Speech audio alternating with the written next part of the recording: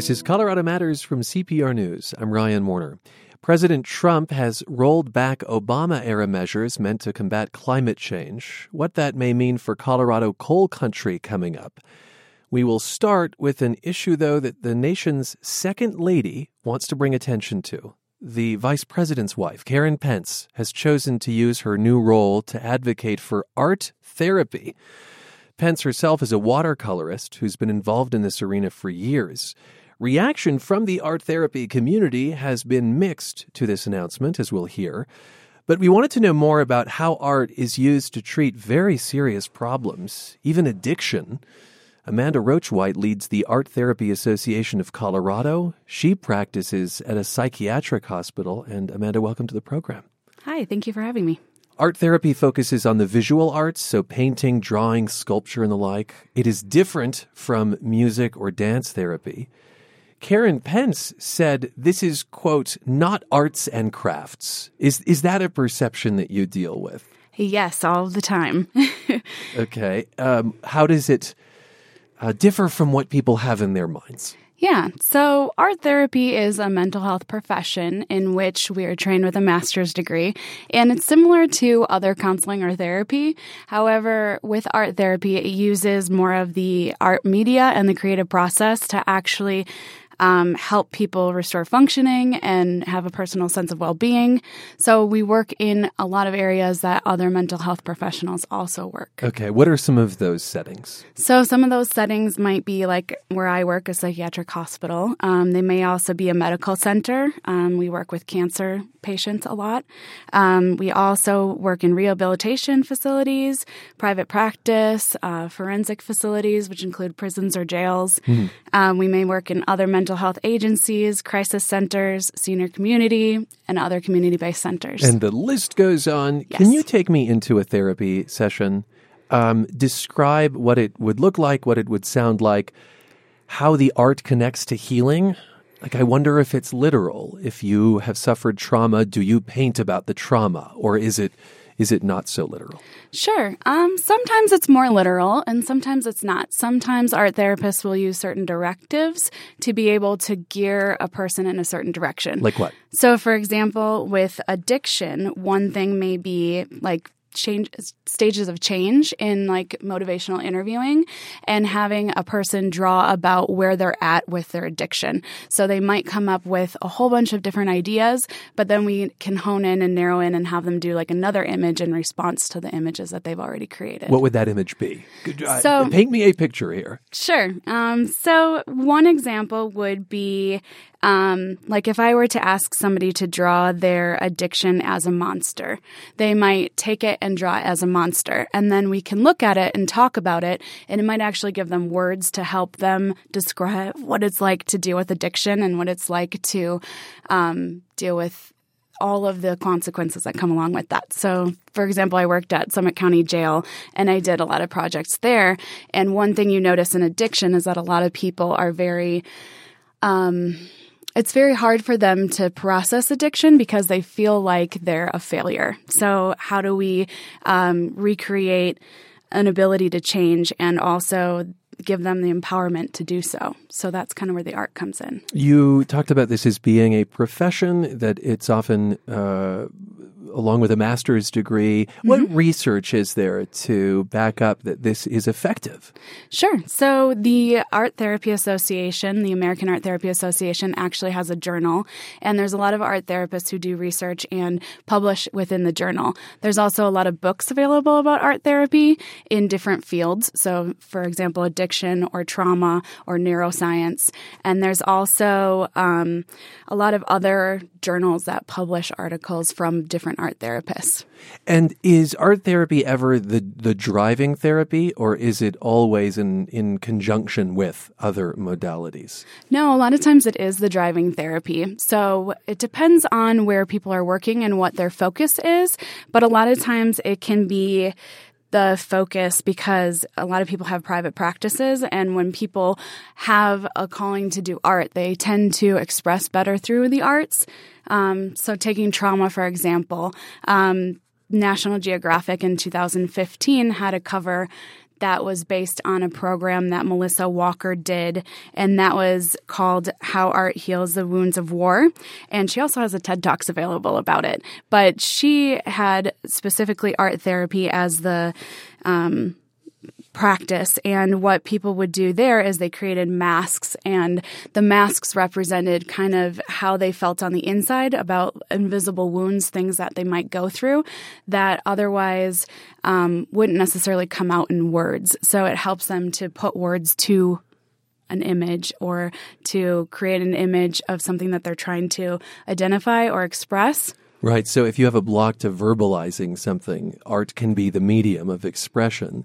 It's interesting that you bring up the military because it appears in President Trump's budget that there might be a cut to or an elimination of the National Endowment for the Arts, for instance. But there was a piece recently about the fact that art therapy through the military, whose budget is expected to grow, might actually get a boost because this is being deployed, if you will, with veterans. Mm-hmm.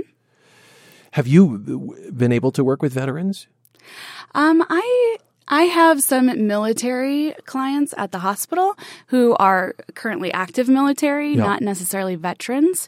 I've definitely come across veterans while working at Summit County Jail and other programs that I've been involved with. You're listening to Colorado Matters. I'm Ryan Warner. And we are talking about art therapy today. And the reason for that is that the Second Lady of the United States, that is Karen Pence, has decided to use her new role to advocate for art therapy. And I'm joined by Amanda Roach-White. She leads the Art Therapy Association of Colorado.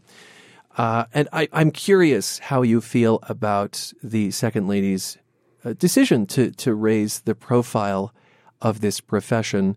I'll say that the National Association has said it was enthusiastic and would support her efforts. On the flip side, an art therapist in Chicago started a Facebook page called Art Therapists for Human Rights.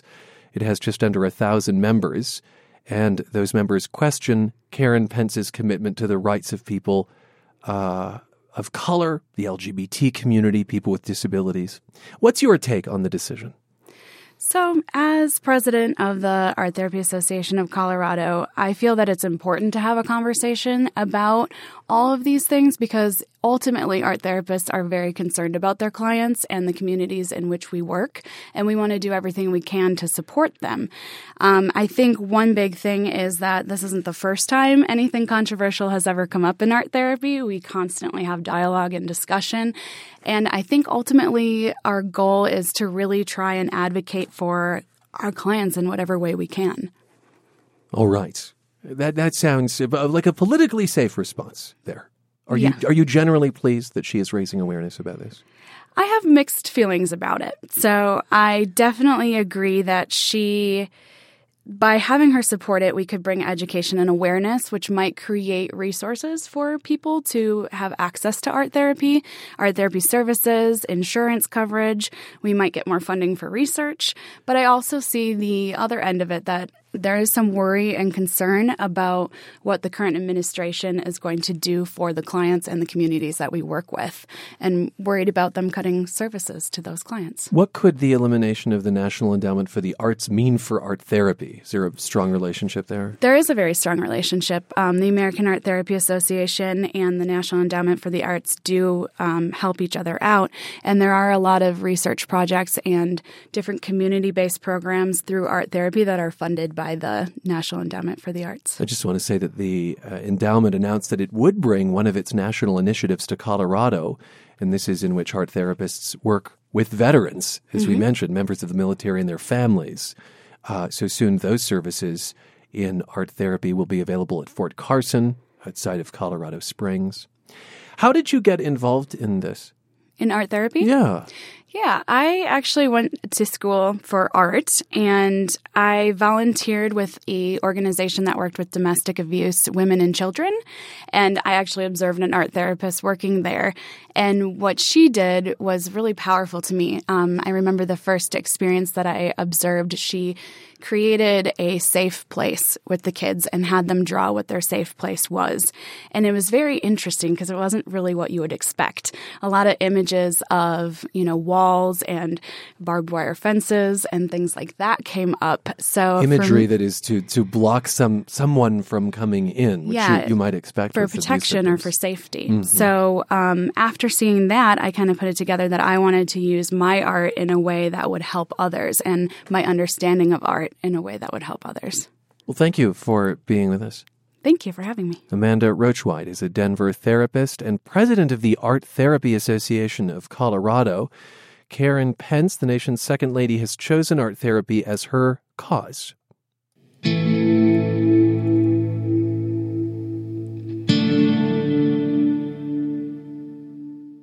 President Donald Trump is dismantling former President Obama's climate change legacy. Trump issued a sweeping directive Tuesday that seeks to wipe out the Clean Power Plan, which limits emissions on coal-fired power plants. CPR's environment reporter Grace Hood was just in the North Fork Valley of Colorado reporting on coal country, and she spoke with my colleague Joanne Allen. Grace, the president is delivering on his campaign promise to coal country. Remind us what is at stake in Colorado. Trump has said that he wants to reopen shuttered coal mines and put miners back to work. And, if you remember, the coal industry really became this flashpoint during the 2016 election. Hillary Clinton talked about bringing renewable energy into coal country to create jobs. Trump was less focused on the transition and more on just simply bringing the coal jobs back. And he really sees the Clean Power Plan as a major barrier there. What do the numbers tell us about Colorado's coal country and the reality in Delta County, where you were last week? They're pretty bleak. In Colorado, coal production decreased by 40% last year. And in Delta County, their jobs have gone from about 1,200 in the coal industry to a little over 200 at the one remaining mine there, which is West Elk Mine.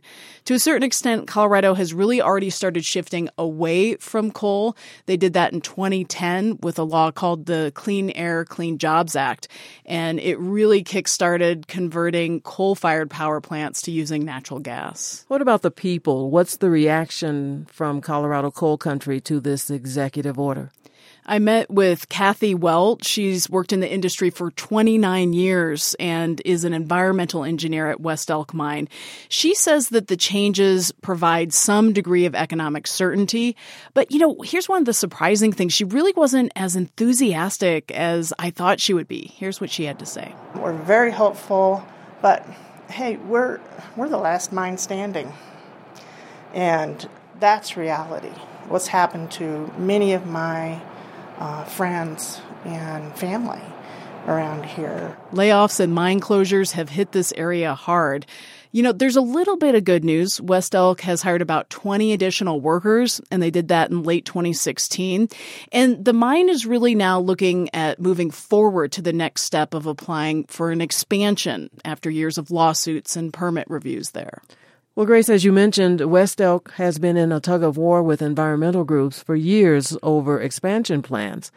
What does Trump's executive order mean for mine expansion in Colorado, since it takes effect immediately? Another key part of this executive order is that Trump is rescinding the moratorium on new federal coal leases.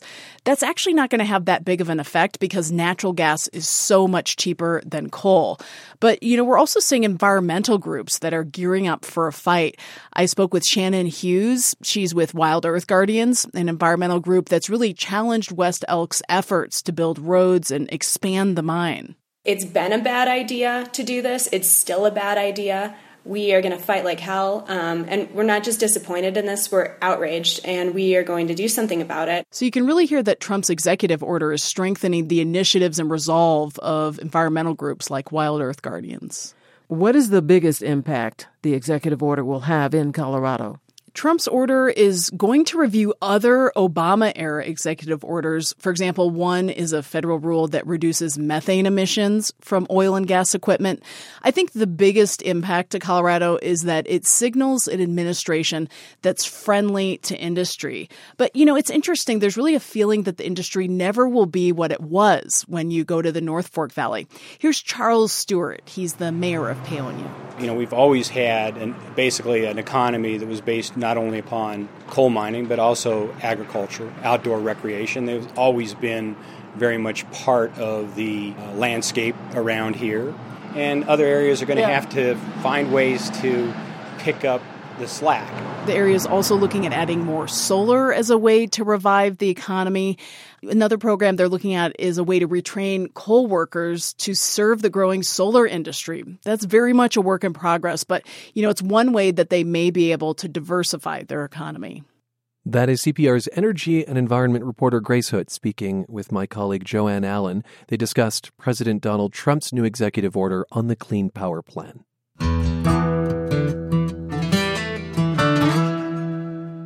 Iceland has managed to reduce its drug and alcohol consumption, and a Denver man gets some of the credit. 20 years ago, teens in Iceland were some of the heaviest substance users in Europe. That is no longer the case. Psychologist Harvey Milkman of Metro State is also a visiting professor at the University of Reykjavik, and he brought the idea that replacing artificial highs with natural highs before addiction begins could change a society. He spoke with my colleague Robin Young of NPR's Here and Now. Professor Milkman, welcome, or should I say welcoming? Thank you. It's a pleasure to be with you. Thank you. Before we start talking about Iceland, briefly tell us what it was you realized when you were researching people back in the 70s who were using, that was the first wave of heroin and amphetamine abuse. We found that, sure enough, they did have different personality styles, that the heroin users were characterized by passive withdrawal in terms of their style of coping with stress. And the amphetamine users were opposite. They were characterized by active confrontation. So they were active, extroverted people who were playing all-night music, they were doing construction work, and when they were under stress, they wanted to amp up their level of active confrontation with their environment. Well, so you found, two different ways that people were using drugs to deal with stress. As you said, heroin users just wanted to get away from it, numbing it. Amphetamine users, confronting it. But then you had the aha moment was when you realized, wait, it's not about the drugs. Of course, that was the big problem. It's about the way they coped with stress. That's what they were abusing. That's right. We had that aha moment that it was the style of coping that they were becoming addicted to. And so that led me to a conversation with a very renowned brain scientist, Stanley Sunderworth. And he said almost immediately, of course, they're getting addicted to changes in their brain chemistry. And then we knew we were onto something. Right. This idea that it's how you were feeling that you were then dealing with the drugs, and your thinking was, why don't we see if we can change how they're feeling before they get to the drugs? And so your thinking translated into what with kids?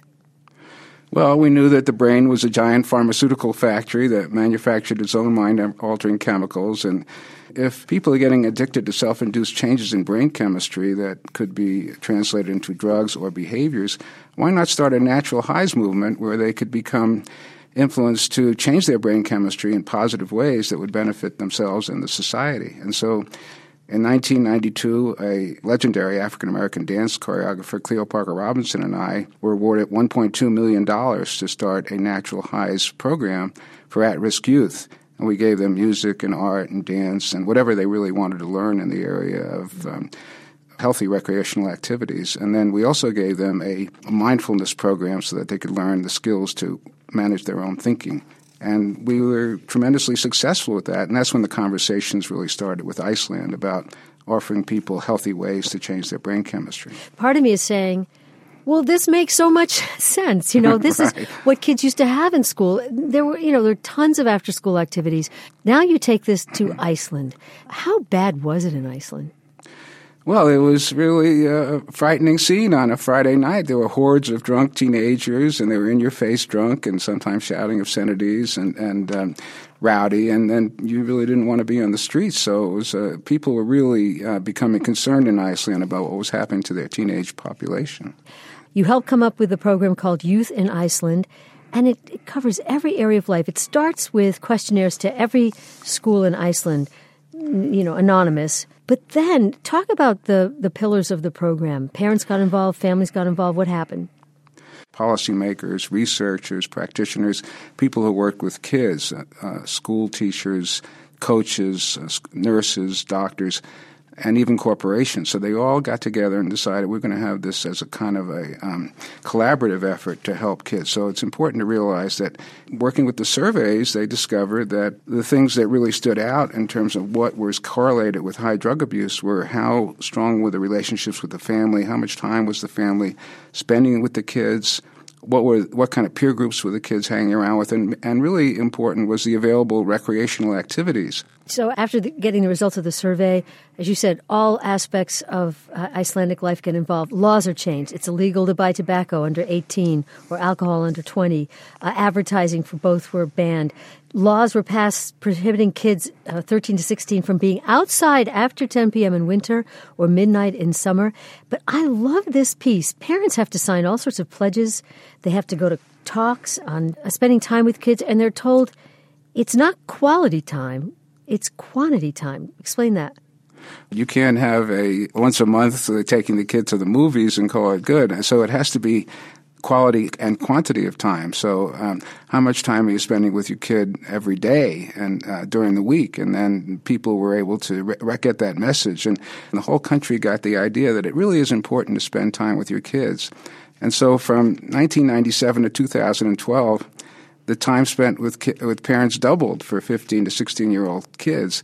And then they had a corresponding reduction in substance abuse and other problem behaviors. Wow, it's just incredible. Parents had to sign pledges that they wouldn't allow their kids to have unsupervised parties. They wouldn't buy alcohol from minors. They'd keep an eye on the well-being of other children, and parents will recognize this, so that when your kid says, everybody else can, you don't have to just say, I don't care about everybody else. You can say, no, they're not. We've all signed this pledge. And I think another part of it, Robin, is the leisure card. Every family knows that the government is providing them with a voucher to give their kids art, music, dance. So there's basically a budget of about $250 per family, per kid. Ping pong, badminton, soccer, gymnastics, all the kind of athletic activities you can imagine. But in addition, following the lead of that Cleo Parker Robinson and I developed, the music, the art, the dance. Not every kid wants to do sports, and they can self-select, which is really connected to their abilities and their passions and so on. Again, this makes so much sense. If you're in a town where, just a handful of kids make the basketball team and everybody else just becomes feral, in the afternoon with nothing to do. But what about cost? So it's really a combination of government support and corporate support and tax support. And look, $250 a year is a very small price compared to what it costs to when a kid becomes adjudicated and requires probation or incarceration or something like that. It's a minor expense. But it's not just the cost of joining. It's hiring all the people who run programs. I mean, somebody in America might look at this and say, oh, that's just more government interference in our lives. Right.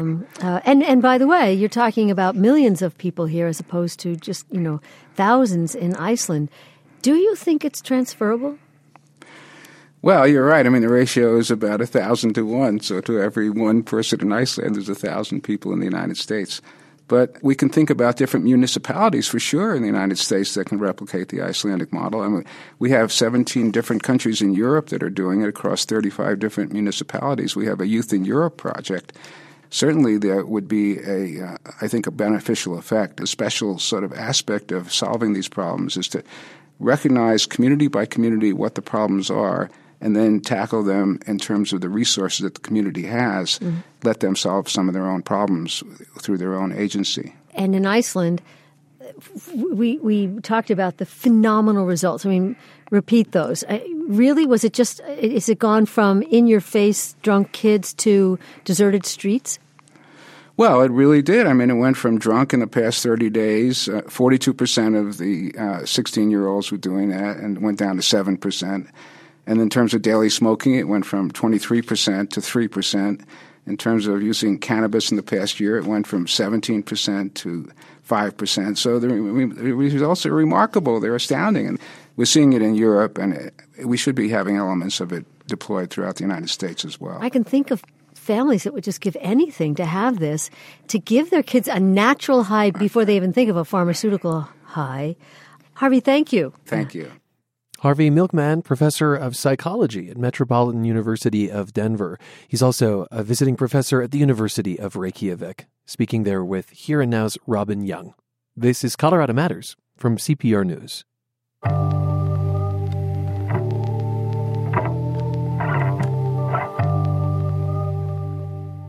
75 years ago today, the order came down that people of Japanese descent were prohibited from leaving the Pacific coast voluntarily. If they left, it was forcibly to an internment camp, this country's reaction to the bombing of Pearl Harbor. More than 100,000 men, women, and children, all of Japanese ancestry, removed from their homes in the Pacific coast states. And these prison camps were located around the West and Midwest. After World War II, many of those who were interned came to Denver. Lane Hirabayashi is a professor of Asian American Studies at UCLA, and he spoke with my colleague Andrea Dukakis about Colorado's post-war Japanese community. Lane, welcome to the show. Oh, thank you very much, Andrea. What prompted the Japanese community to settle in Colorado and specifically Denver once they were released from the camps? Well, I'd point out that they were here really from the turn of the last century, although not very many.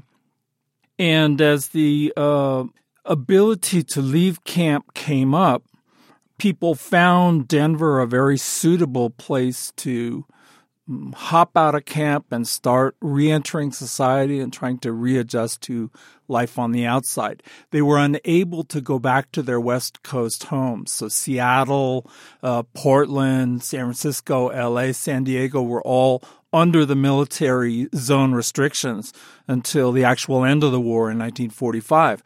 But if people could pass security clearances and they were willing to sign an oath, that stated they would be loyal Americans and they wouldn't congregate with other people of Japanese ancestry, they could gain work release. Young men and women could gain release if a college would accept them so they could continue their undergraduate studies. But essentially it was a labor force thing. And Denver was very attractive to a lot of people, whether they were leaving from the northern camp of Hart Mountain in Wyoming, the southern camps like Poston, Arizona, or Gila River, the WRA camp there. Saw Denver as a desirable place because there was a small Japanese American community formation downtown. And it's kind of betwixt and between, so that when the war wound down, they felt like, they could jump back to California if that was desirable, or they could move into the Midwest. And of course, there was a camp in Colorado called Amache. That too. Describe the scene in Denver's post-war Japanese community. What was it like? Well, from the pictures I've seen and the interviews I've done, we're talking essentially about, it was a segregated area. I think it's accurate to call it the Larimer Corridor because it's there on Larimer Street, around 28th, maybe between 28th and 13th or so. That was where folks of Japanese ancestry were allowed to rent, set up small businesses and so forth, because this was before the day of fair housing, free housing. So that was kind of the area that was designated for people of Japanese ancestry. And how big was the Japanese community in the area? Well, there's no doubt that the war and the mass removal, incarceration, and then release vastly increased the population, because we're talking about maybe 350, 370 Japanese Americans in the city of Denver. But by the end of the war, we're talking about over 5,000 people. That's just in Denver. And the same kind of phenomena in the rural hinterlands. Maybe you had 2,000-3,000 in rural Colorado, but by 1945, I would guesstimate it to be somewhere around 6,000 or 7,000 people. Now, the war period is a period of great transition, so it's very hard to guesstimate. But I would say that maybe by 45 or so, we're talking about 12,000 people, not all of whom stayed. But I mean, a vast increase in the population. Lane, there was a lot of hostility toward Japanese Americans who came to Denver. Talk about that. Well, you have to remember that FDR signs Executive Order 9066, that maybe close to 2/3 of the folks of Japanese descent were U.S. citizens. And irrespective of that fact, their constitutional and civil rights were ignored, and they were subject to removal en masse and then incarceration without the benefit of a trial by a jury of their peers. So I think in the minds of the larger public, this was an enemy presence, a fifth column presence in our midst. And release from camp, I don't think did anything to relieve those kinds of suspicions and fears. Right. So I feel a lot of sympathy toward those people that were coming out into a place like Denver, trying to put their best foot forward, because I think a lot of people assumed that there had been sabotage, espionage, that they were suspicious en masse, when the fact is that by the end of the war, not one person of Japanese ancestry was successfully convicted of sabotage or espionage. Nada. Mm-hmm. And so I think that Japanese Americans coming into a place like Denver did try to put their best foot forward, but I think that they were apprehensive. I think that there was a lot of uncertainty. And the reports I've heard are mixed. Some Denverites were very hospitable and tried to give folks a chance. I think in many cases, though, that lingering suspicion of, you must have been guilty of something because the president and the federal branch imprisoned you. Mm. And I think that was difficult to overcome. Denver, I might add, was difficult in terms of there was a housing shortage. It was difficult for people to find jobs. It was tough. Your uncle was one of only a few Japanese American citizens who defied orders to go to the internment camps. He was jailed and fought his case all the way to the Supreme Court. Mm-hmm. He lost that case, mm-hmm. but at the time he was denounced by other Japanese Americans. Mm-hmm. Why? Well, I think it's one of those phenomena that when you're a member of an accused, and in this case falsely accused, group, there is a segment that's willing to bend over backwards, that's going to become 110% American in an effort to try and demonstrate their patriotism and their loyalty. So at the time, unfortunately, some of the community organizations denounced people like my uncle that tried to resist. Even my uncle believed in the U.S. Constitution. He said, I'm not going to do this because this is against the principles of the Constitution. It was also against his religious and moral principles. But some people felt he was a boat rocker and didn't support him. Do you think there are any parallels between this chapter in World War II history and the current climate for Muslims in the U.S.? It's really saddening. I think in the last couple of months, the policy balloons and movements we've seen, a registry, the notion that immigration is banned from certain countries, raids, detention. These are all part and parcel of what led up to or what was entailed in the execution of Executive Order 9066. So from a Japanese American perspective, recent developments are very distressing. What is the 75th anniversary of the executive order that led to the internment of people of Japanese ancestry mean to you? We always want to bring to the public's attention, educationally speaking, that this took place. This affected over 120,000 people of Japanese ancestry, and it was a fiasco in terms of, again, not one person was successfully convicted of sabotage or espionage, and all this time, money, and energy went into, I think, a misconceived public policy. I think what we're thinking about these days is now others are being subject to many of the same fears and suspicions. And we have to remember that prejudice, that, the lack of political leadership and a war crisis leads to policies that later on, I think many of us regret. Lane, thanks so much for being here. Thank you. That is Lane Hirabayashi, professor of Asian American Studies at UCLA. He spoke with Andrea Dukakis about Japanese internment camp prisoners settling in Colorado after World War II.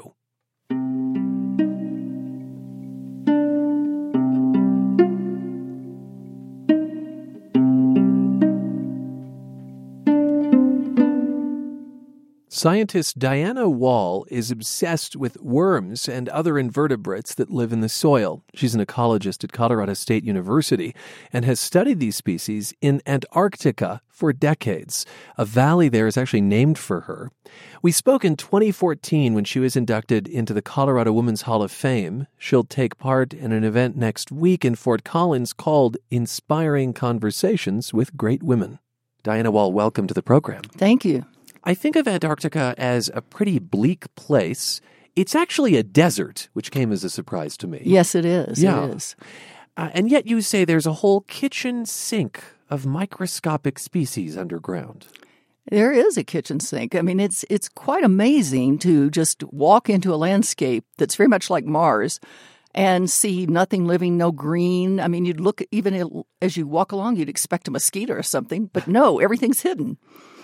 And when you look more closely, I suppose sometimes under a microscope, what is it that you see beneath Antarctica that has captured your imagination for these many years? Well, when I went down there in 1989, I went down the first time, and there had been a paper published in Science about 4 or 5 years before that said that the area where I was going was sterile, and so it was being used by NASA to study Mars. So I thought, well, maybe they haven't really looked hard enough. And so they truly believe this to be a dead landscape. Yeah. Okay. Yeah. And so when I went down with my colleague, we took a soil sample and we brought it back to the lab and we mixed it with water and we poured it through screens, and they're caught on the screens, and under a microscope we could see these tiny roundworms that are nematodes. Those are the highest invertebrate in those soils. The highest invertebrate. So there's no bugs, there's no beetles, there's no earthworms. So this is about as big as soil creatures get. That's right. Is microscopic. Right. And this was a revelation, the idea that this was a living landscape.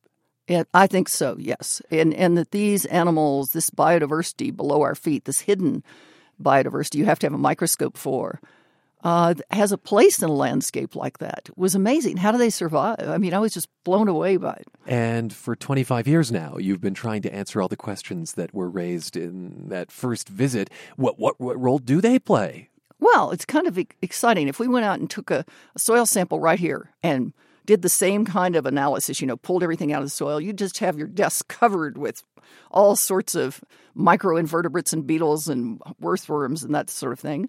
You go there and you pull out a soil sample and it'll have one species in there that feeds on bacteria, so it helps to decay carbon.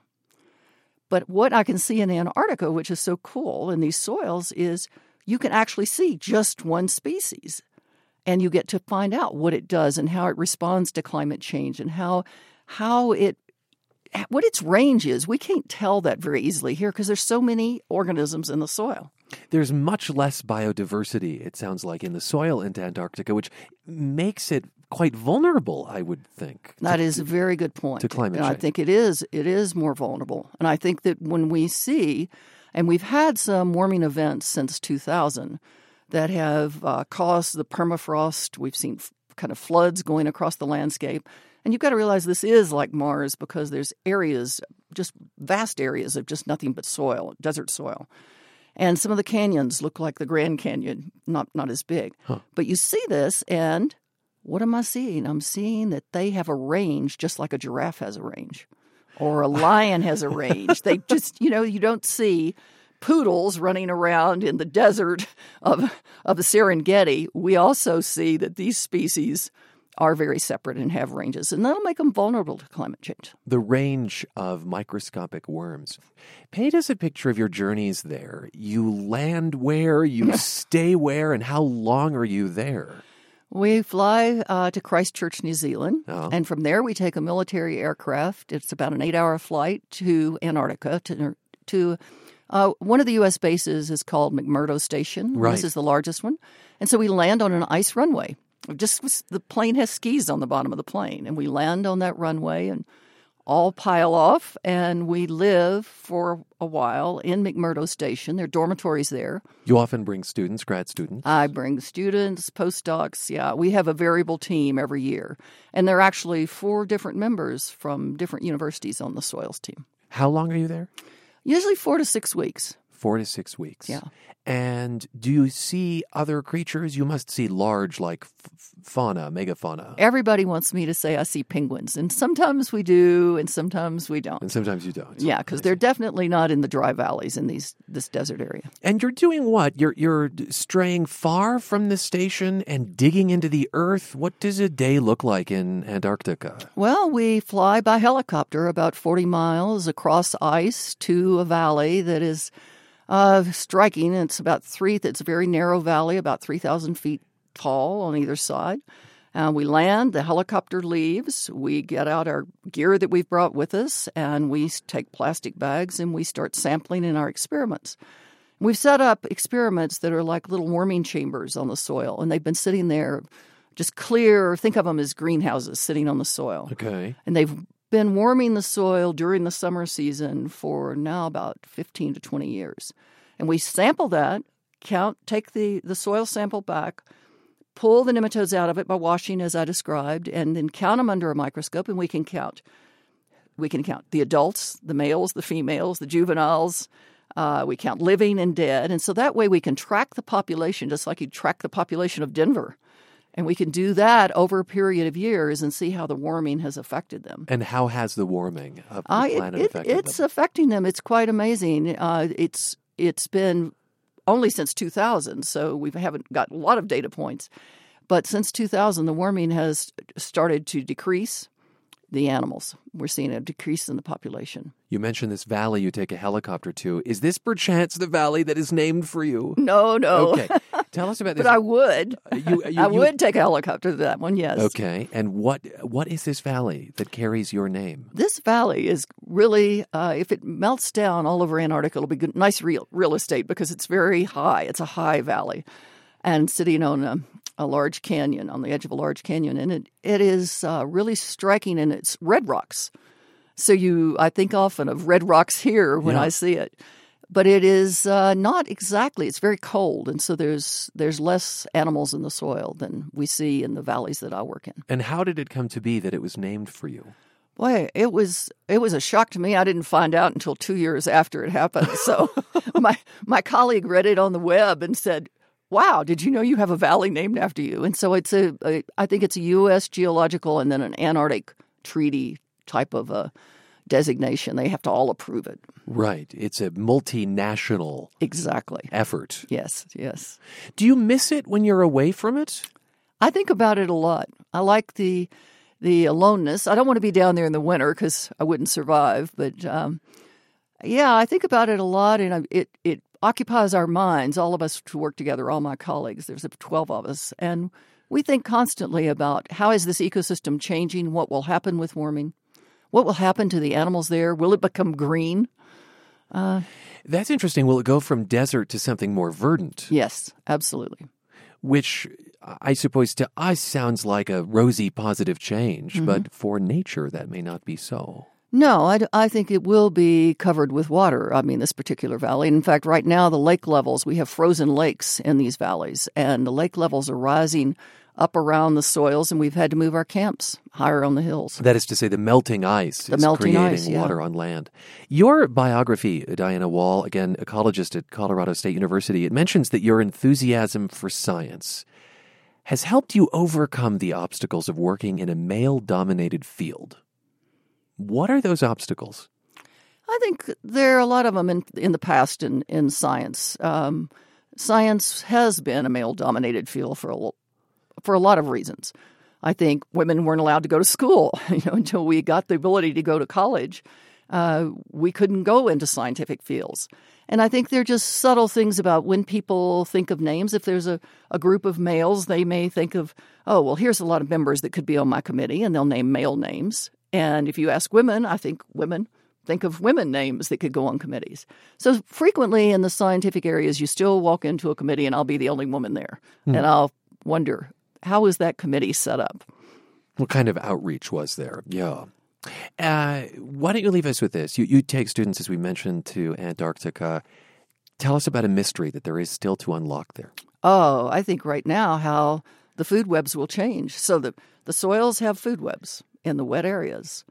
And how is food webs? Yeah, so it's like in the ocean, a shark eats. Yeah, it's the predator. The hierarchy. Higher, exactly. And it comes on down to the small things, and they're eating smaller and smaller things. And so these species, these nematodes that are in the soil, what will happen as this area warms? What will they eat? What will they eat? And perhaps how will they survive with so much more water?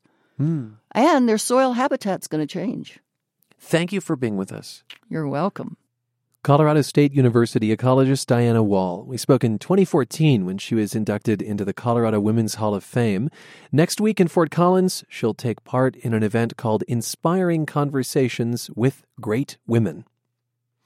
Finally today, Denver singer-songwriter Patrick Detlefs has a new album. It's his second since 2009 when he won Swallow Hill's Young Songwriters Contest.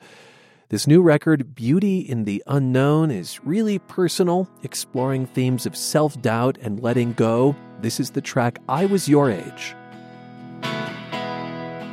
All the miles are wearing in this tired race.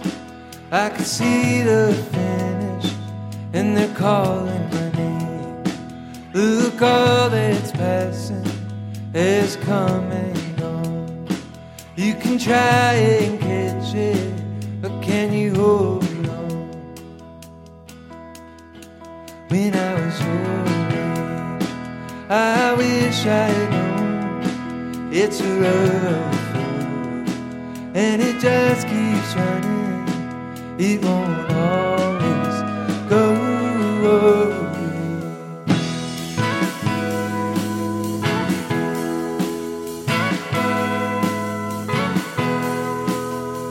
Hard times will come and go, but you're sure to find beauty in the unknown.